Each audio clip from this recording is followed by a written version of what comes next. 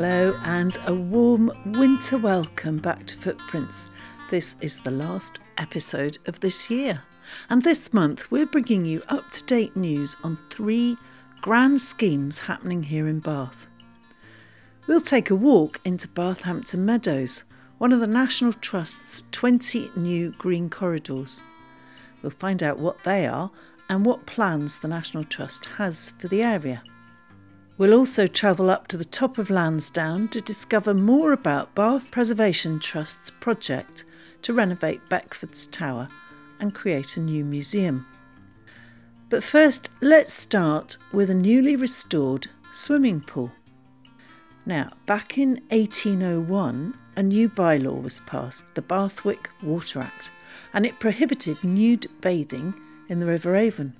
And so was born Cleveland Pools, because the men, and they were at the start only men, had nowhere to swim. Cleveland Pools is only a short walk the other side of Sydney Gardens and has recently reopened to the public following years of planning, designing, of lottery applications and then, of course, of building works.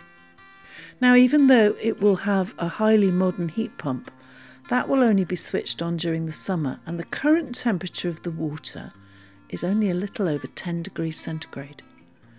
But this has not deterred Bath's keen cold water swimmers, and so I went off to meet some of them. But first I caught up with the manager, Sam Grief, and asked her about the project. So we are finally open for swimmers, which just makes me want to weep with joy because it's been such a long battle to get here. And the delight on people's faces when they're in that water, even though the water is now 10.5 degrees, which is pretty chilly, is phenomenal. So we're open. We still have a few bits of things to finish off. So the pontoon work is happening at the moment. And when that is finished, there will be a heat pump under the pontoon, which will heat the water up from 10.5 degrees to 24, 25, 26, slightly warmer for people that prefer that kind of thing. So we're going to have a heated season, May to September, and then a cold water swimming, October through to April, every year, all year round, for everybody to come and enjoy. Fantastic. And the pontoon is also somewhere where people can come by boat, is that right? The most magical thing. So where else in the world could you arrive by boat through a Georgian city, get out, and then get into the UK's oldest swimming pool? I just think that makes it such a special, magical day out. And the really pleasing thing for me so far is that almost everybody coming through the gate is coming back again. People are repeat visitors, which is what we really want, because that's how we keep this place going for future generations. And you said it was the oldest pool in the country. Tell me about its history. So the pool is here because 200 years ago, the Georgian gentlemen of Bath, up-and-coming middle class, mainly swam in the river here, or in the Roman baths. Roman baths was known for being a little bit debauch. So some gentlemen preferred the river, a little bit more civilised. But then naked swimming was banned in the river because they were swimming naked. And those gents got together and essentially crowdfunded the creation of Cleveland Pools. So they all paid a subscription in order for this to be built. So that's how it came to be here. It needed to be here because it's still next to the river. And when it was first opened 200 years ago, it was just a diversion of the river. And so it's got this history of being connected to nature and water in Bath. And I think we've almost come full circle with that now. Because if you think about now, particularly since COVID, this whole thing about being outdoors and wild swimming in particular. And a lot of people who are coming for this cold water swimming are people who got into it during COVID. So it's funny how things come full circle, because 40 years ago, the pool closed. And it closed because the indoor pool was built and people wanted to go and swim indoors in warmer water. And now here we are, and there's this whole thing again about getting in cold water. So the history of the pools, I think, is really important to share, whether it's why the pool is here in the first place, which is linked to the Georgian history of Bath, or why the pool closed, which is to do with trends in swimming, or why, in the Victorian era, massive galas were held here to attract local people. At one stage in the pool, there was a gentleman called Captain Evans who worked here, and he had a pet baboon, which sounds ridiculous. But this was the Victorian era when there was a whole trend for what people called exotic pets. Of course, it's not appropriate, not a good thing to do. He had the baboon because he wanted to create attraction and excitement, and he wanted to get as many local people to the pools as possible, not to see the baboon, but to teach them to swim, because he'd seen people drown in the river. So his whole mission was about how many people can I get to Cleveland Pools and teach them to swim. So his idea was, I'll have a pet baboon, and then they'll flock to see my pet baboon, and then I'll teach them to swim. So you really can't make up the history here. And then most recently, we've had the most wonderful project called the Memory Pool, which has been about gathering people's recent memories of when the pools were last open in the late 70s and early 80s. And that's been brilliant. So we've had everything from people talking about their wedding proposal here through to a guy who said to me, well, I used to squat in the row of cottages near the pools in the late 70s. And I was in that squat with members of the band Hawkwind. And we used to have skinny dipping parties at the pools. So we've got the whole spectrum of memories. And it's a little time capsule of people's teenage memories, this place. If you speak to people in Bath who are 45 years plus, they almost all have a memory of swimming here as a kid and, doing their first length, bringing their jam sandwiches and sitting here for the whole day. Lots of children who used to live on the other side of the river from here, over in Lark Hall, Snow Hill, used to get in for free by swimming over the river and then hoiking over the fence and avoiding the queues on the main entrance. So it's just a delightful place, whether you're coming for a swim or a cup of tea and a cake at the new cafe, or coming to learn about the history. Or today, we've had a group of school children coming to learn about swimming textiles for the science part of their curriculum. So it's getting used now, which is great. You've told me that you like cold water swimming. I do. And as a person who doesn't like cold water swimming, how could you entice me in? What would you say to people like me who haven't ever dared really to get that cold? Yeah, I think that's a really good question. And actually, we kind of anticipated that question from other people. So when we opened, the water was not heated artificially. It had just been heated by the sun. It was 24 degrees because we'd had a heat wave. And it's obviously got colder and colder and colder. So what we did shortly after opening is ran some cold water workshops to give people advice on what to do and what not to do. Because actually, I strongly want to encourage you to give it a go, but actually I would not encourage you to start at this time of year. The best advice I would say is come when we're heated and then keep going as the heating gets turned off. And the advice I would give you is don't stay in for too long. Don't push yourself. There is no medal for staying in too long. Make sure that you've got lots of warm clothing, even if it's a sunny day, and that clothing is ready for you to get straight into afterwards. Make sure that you've got a friend with you, so they can look after you if you're struggling a bit to get dressed afterwards. And really buddy up with lots of other people who know what they're doing. So we've created a WhatsApp group for cold water swim buddies who've been trained by us. They're all volunteers. And they're there to buddy up with you for a swim and to help and support you and chat to you online before you give it a go, so that you're doing it in a way that's really informed and safe for you. Because actually cold water swimming, when done safely, is completely addictive and the best thing in the world. But cold water swimming, if you've not done it properly, isn't very much fun. So you're saying it's addictive, best thing in the world. Why? What do you get from it? What are the benefits? So there's lots of research being done at the moment as the benefits of cold water swimming. There's a definite high that people get from it and that adrenaline rush. But there's also research being done into certain conditions where it seems to be helping people manage the symptoms of those conditions better. So nobody's claiming it can cure a particular illness. So one of the studies that's being done is looking into menopause. And does cold water swimming help some people manage their symptoms? And it appears to do so. Well, it'd certainly cool you down, wouldn't it? Yes, it absolutely would. Yes, for sure. Yeah. So how can people find you? Oh, what a lovely question. We are a bit hidden away, which is partly because when it was first built, the Georgian men who were swimming here were swimming naked, so it needed to be somewhere quite discreet. So for those people that know Bath, we are about a 20-minute walk from the centre of Bath, along Pulteney Street towards the Holborn Museum, and then towards the Bathwick Estate. On our website, which is clevelandpools.org.uk, there is a page called Planning Your Visit, and on there are maps of how to find us, walking directions, all the local bus routes. And the reason it's not mentioning parking is there isn't any. We are on a really quiet residential street on the Bathwick estate. There's no parking either at the pools or near the pools. And also, we really love our immediate neighbours, and we don't want them to have lots of traffic coming onto site and there's nowhere for people to park or even drop off. So actually, a really important message is, please don't drive here. If you've got a mobility issue and you have a blue badge, that's fine. There are disabled parking bays. But other than that, please don't drive. So if you want to come and have a nosy at Cleveland Pools, you are very welcome to come in for free. You only pay to come in if you swim.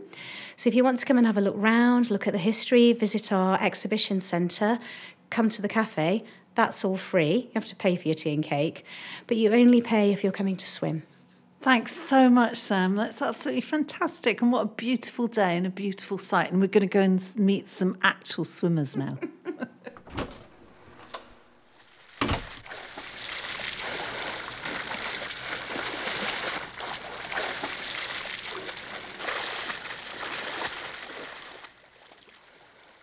Siobhan, hi, you've just got out of the water. What was it like for you today? It was amazing today, and I think the sun absolutely helps. Anything in the sun just feels like a holiday.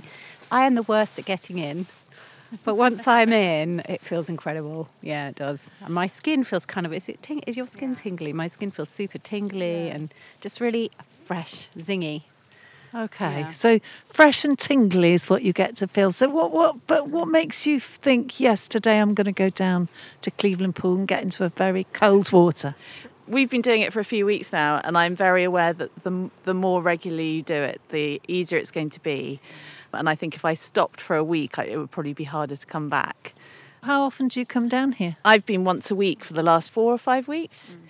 I think to me it just is doing something a little bit crazy in a busy week just feels really refreshing and good for the soul. So, I think that's why I do it. I'm always glad when I have done it.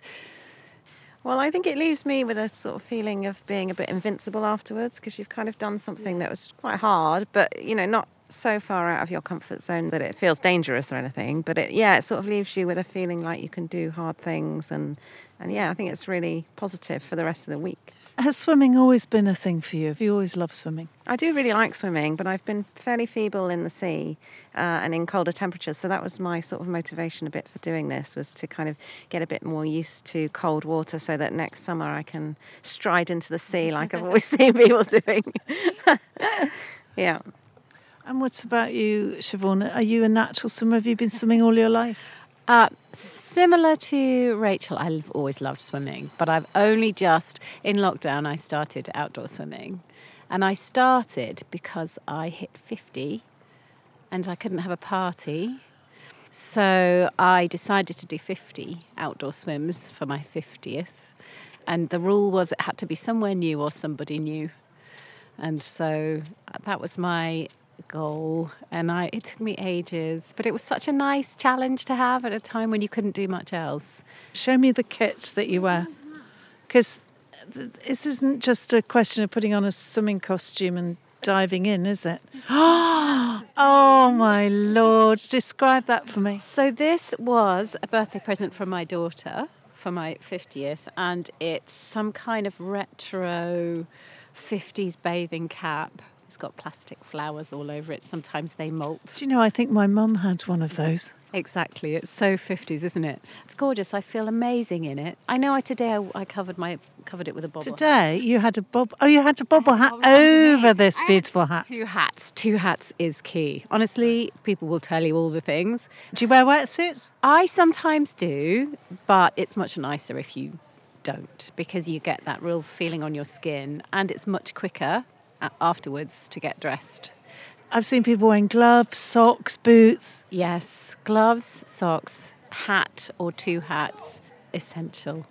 Then they have to be easy to get off afterwards again, because otherwise you, as I have done, tie yourself literally in knots in the changing room. And what about when you get out, Rachel? How quickly do you get warm? Well, you're told to get dry and get your clothes on really quickly, because I think after 10 minutes or so you can have something that's called the after drop. So you feel okay afterwards, and then after a little bit of time your organs have not warmed up, so you get this sensation that's called the after drop, which I think is just when you go very, very shivery. Now you're drinking something. What's that? I've got a hot chocolate. essential. I think that for me is the main essential, is bringing something hot to drink afterwards. This is like the carrot, isn't it? Yeah, absolutely. I mean, isn't that one of the nicest things about it, is that you feel justified in having a treat afterwards, and a nice hot drink. Well done, all of you. I'm absolutely amazed that you could get into such cold water. Thanks so much for talking to me today. Thanks to Sam Grieve and the Cleveland Pools swimmers. Beckford's Tower stands tall on the top of Lansdowne, visible for miles around. It was built for William Beckford, a writer and collector and slave owner, and it's closed at the moment, shrouded in scaffolding and plastic, while all kinds of major renovation works are carried out. I went up there to the next door cemetery to meet Dr. Amy Frost. She's the senior curator at the Bath Preservation Trust, and she told me all about its complex history and the current renovation project.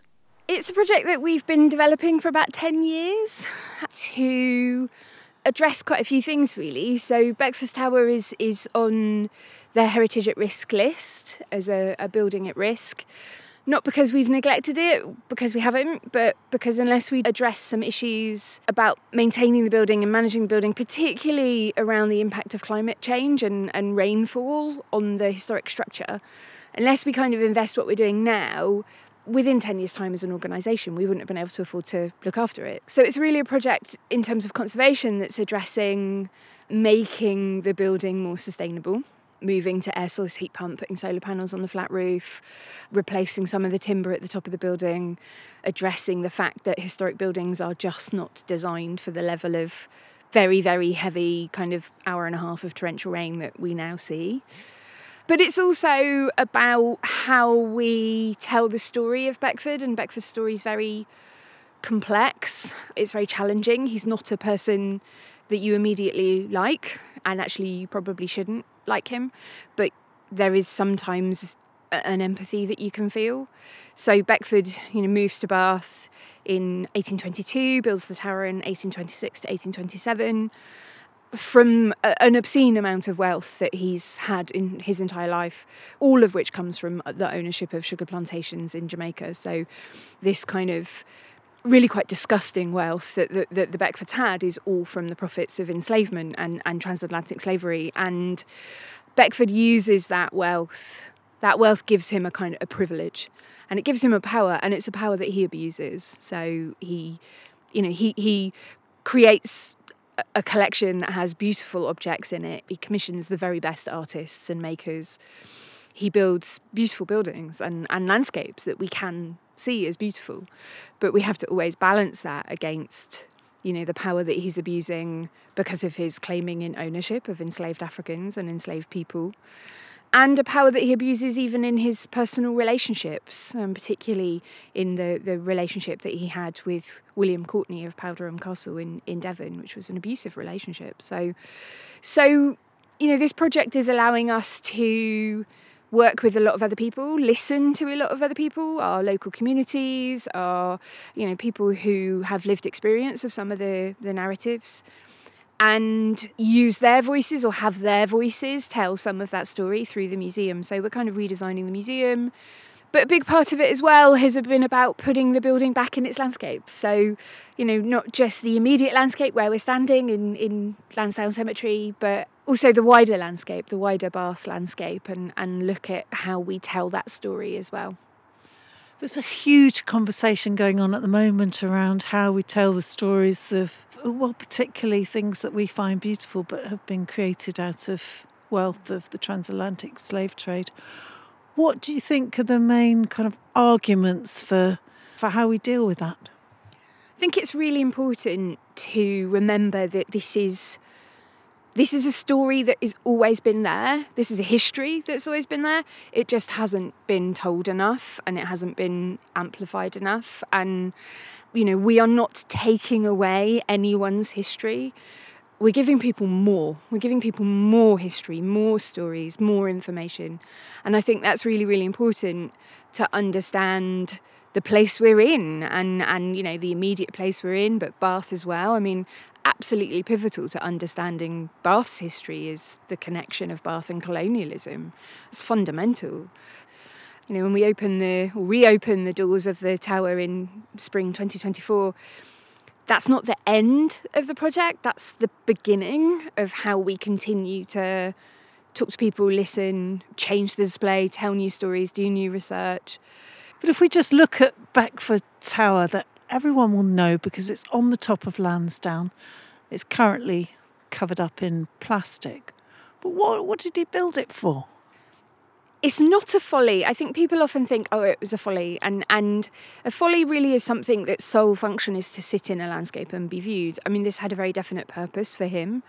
It was his escape. It was where he came to get away from Georgian society, where he came to get away from Bath, where he came so he could sit and feel like he was in the middle of a landscape rather than in an urban setting. And it's where he kept his objects and his collection and intensely private. Very, very few people ever visited here, and the garden as well. So what's now Lansdowne Cemetery was the tower's private garden.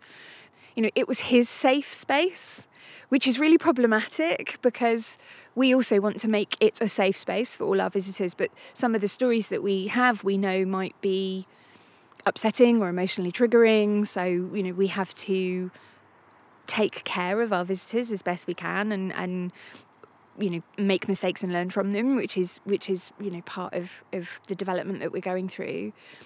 So it was his sort of escape from a world that had increasingly rejected him as well. So he was socially exiled from Britain because he was bisexual.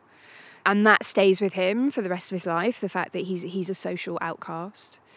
So it was a place for him to escape. It was a place where he found comfort, which it still is for a lot of people today. I mean, this landscape is so important to so many people in Bath. Despite the fact that we're next to the very, very busy road, it can be quite peaceful and it can be quite quiet. And we're here in the cemetery, and I believe he's buried in this cemetery, is he? He is. He's just over there. So a big pink granite box on an island that he designed himself and built before he died. So there's a whole story even in that. Even the post-Beckford story up here is just as interesting, really, about the way that the Victorians kind of celebrated death and how that then changes after the First World War to a much more sombre commemoration of death in terms of memorials. So, and Beckford's tomb is quite unusual. So he dies in 1844 and he is entombed above ground, which actually by that time was quite unusual, but that also says quite a lot about him. Who else is up here, Amy? Do we know anyone else? Yeah, so there's quite a few. So the Holborn family tomb is up here, so Sir William Holborn's tomb. Henry Edmund Goodrich, who was the architect of Beckford Tower and Cleveland Bridge and the corridor, other places in Bath. The architect James Wilson, who designed St Stephen's on Lansdowne Road and the Royal High School and Kingswood School, so another key Bath Victorian architect. And then we also have some Commonwealth war graves. One of the key Bath kind of notable historical figures buried up here is Sarah Gran, so Elizabeth Clark McFall, who was the first female mayor of Bath and a real campaigner actually for women's rights and women's education. So she was an incredible woman. So, we're really proud of the fact that, her memorial is up here as well, although it's a very kind of subtle memorial. It's not at all showy. So there's interesting people. There's also quite interesting designs of memorials, and you start at the tower and walk towards Bath through the cemetery, and you essentially walk through how our way of commemorating death changes sort of from the Victorian period onwards. So, it's a really fascinating place. You mentioned the road, the very, very busy road that goes over Lansdowne. But turning around the other way, it's a stunning view, isn't it? Going miles to the south, is it? Yeah, and this view that looks sort of south across Bath or across West Bath, across Weston, down towards Somerset. I mean, on a good day you can see Alfred's Tower at Stourhead in the distance. And then, west over to Wales and on a really good day from the top of the tower you can see the Severn Bridge. So it's this view, which is the reason why Beckford builds the tower here. And it's a landscape that kind of you're always discovering something different. If you walk it at different times of year, I mean, this footpath that runs just below Lansdowne Cemetery, I mean, in the pandemic, it was like the M25 of Bath with walkers. And it doesn't matter how many times you walk it, the weather is always different, the view is always different, the temperature is always different. So you're kind of always experiencing it new. It never grows old. Oh, thank you so much for telling me this rich history of Beckford's Tower and the complex life of William Beckford himself. Oh, you're welcome. And yeah, come back once the scaffolding is down and the tower reopens in March next year. Thanks to Amy Frost. Now, picture a beautiful wetland, a grassy meadow sitting just below Salisbury Hill, down by the River Avon, and you're with me in the sunshine at Bathampton Meadows. Acquired by the National Trust a couple of years ago, it's one of their 20 green corridors, an ambitious scheme knitting together green space, woodlands, towpaths and parks. Let's find out more. I'm Joanna Rolfe and I'm a project manager with the National Trust and I look after the Bathampton Meadows. And we're just about to go over the footbridge into Bathampton Meadows, so from the car park and opposite Robbie's Fish Bar, isn't it? Yes. Yeah, just to set the scene. So as we walk, just tell us a little bit about Bathampton Meadows. So Bathampton Meadows is a really beautiful green space that runs from Bath Easton and it sort of skirts the villages of Bath Easton, Bathampton and Bath Ford. And then the land that the National Trust actually own takes in these fields in Bath Easton and then over Mill Lane. Then we have another 3 fields that take you up to sort of Grosvenor Bridge. So it takes you on a green corridor really from these villages into more central Bath. And this is a new acquisition for the National Trust, is that right? Yeah, we've had it for 2 years. Absolutely delighted to have this area. I'm a local girl. I'm actually from Bath Easton. So, you know, when we heard that the National Trust had taken it over, even before I worked for them, what a relief to have, a charity such as the Trust looking after this land. And it had been threatened to be a park and ride for a really, really long time. So now that we know that it's protected and looked after and going to remain a green space is really exciting. The local community really fought to save this land. There were a few organisations, I think predominantly the Bathampton Meadows Alliance, were a group of local people that got together and really rallied to save it. There was another group called the Friends of the Meadows, and they were a group who came and looked after it, and actually quite a lot of the planting that you see and the benches are things that they put in themselves. So it's a real community space. The people that come here and use it, they really love it, and there's a lot of ownership, a lot of love that you can feel from them into this space. So we've crossed the bridge and we're now looking over the meadows, which are beautifully wet from the rain, across to, where are we looking across to? Up to Claverton and actually the skyline. So the National Trust Walk is up in that direction. If you look over to the left, you see Brown's Folly and up towards Bath Ford. And then obviously behind us is Bath Easton, and then you get to see Claverton Down, and as you walk a bit further along the meadows you actually get a view up to Salisbury Hill as well. So really beautiful views all around the valleys, and then actually as you go up the valleys you have a really beautiful view down onto the meadows. It's so open and there's a huge expanse of it. I recognise this because this is part of the Circuit of Bath, isn't it? So every time we do that in September for Julian House, we walk along here. Oh, and I've lovely. noticed these sculptures or plaques that have obviously been made by the local community are on the fence. Do you know anything about them? Yeah, that's the local school, so Bath Easton Primary School, and it's great for people to walk in and see what the children sort of represent of animals and wildlife they've seen or they'd like to see, here. And tell me about what a wildlife corridor is, because I think that was one of the main reasons for trying to get this land, is to have a wildlife corridor. Tell me about that. Yeah, for the National Trust, we have a programme of green corridors. So that is really trying to secure land that runs as a corridor from a city or a town out to green and open space. And that allows people from the villages to be able to walk off the road into the centre of Bath, and also for people from Bath to walk out using that green space.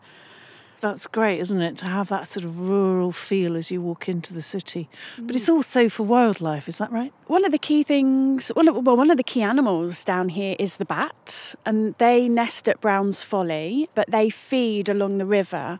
One of the projects that the rangers have started and the volunteers have started is improving the hedgerows.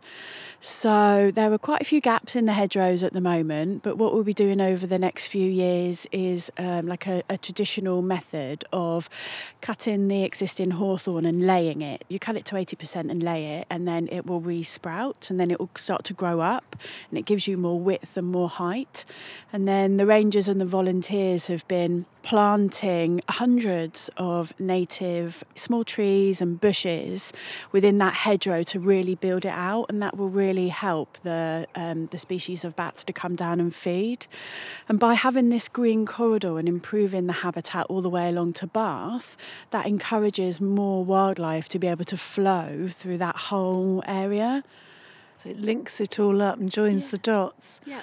So tell me about what you've got planned for this area. What's the National Trust going to do? The first thing that we needed to do was really see how the land fared through all the seasons. You know, it's a floodplain, so it was really important for us to see actually how often the water comes in, where it collects, what impact that has. So we have been able to carry out some baseline surveys. So our rangers and volunteers have done some soil samples. They've taken some baseline numbers of birds, bats, fungi and plants.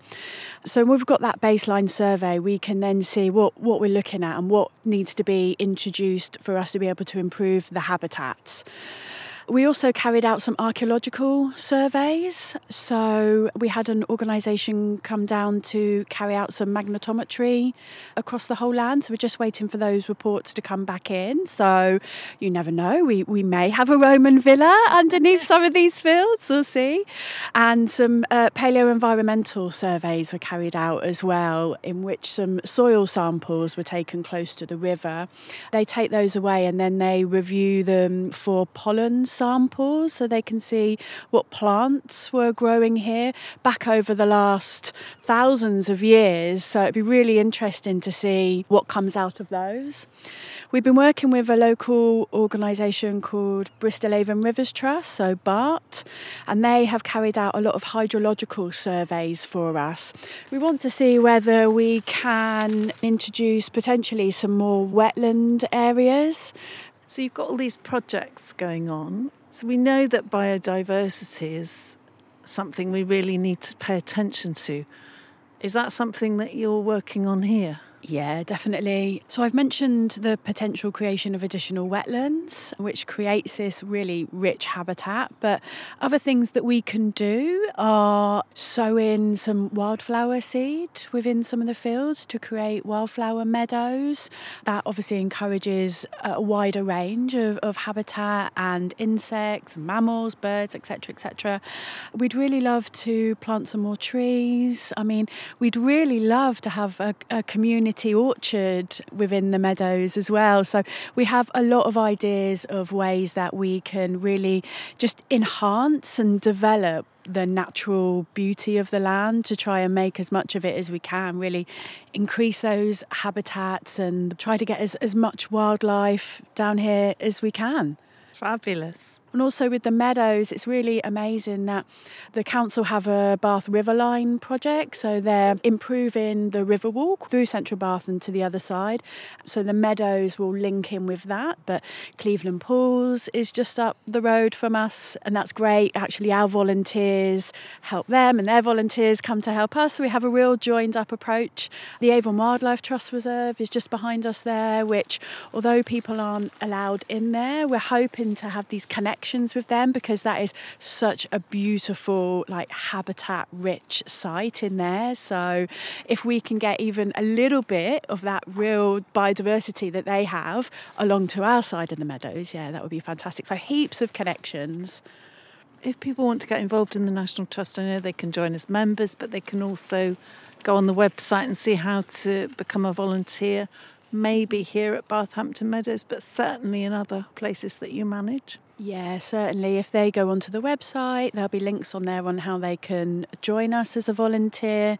Myself and Sarah, the community ranger, are just working on the events that we'll have down on the meadows for next year. So if they are coming to the meadows, have a look on the notice boards, because we'll be posting posters of all of the details of those.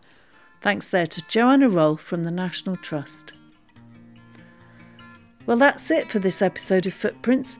Thank you for joining me, and don't forget you can listen to all the previous episodes anytime you like. And please share as widely as you can with friends, family and colleagues. For more information on Bathscape, visit the website bathscape.co.uk. And thanks to the National Lottery Heritage Fund and players of the National Lottery for supporting our work. Footprints was produced by me, Pommy Harmer, and I'll see you next year.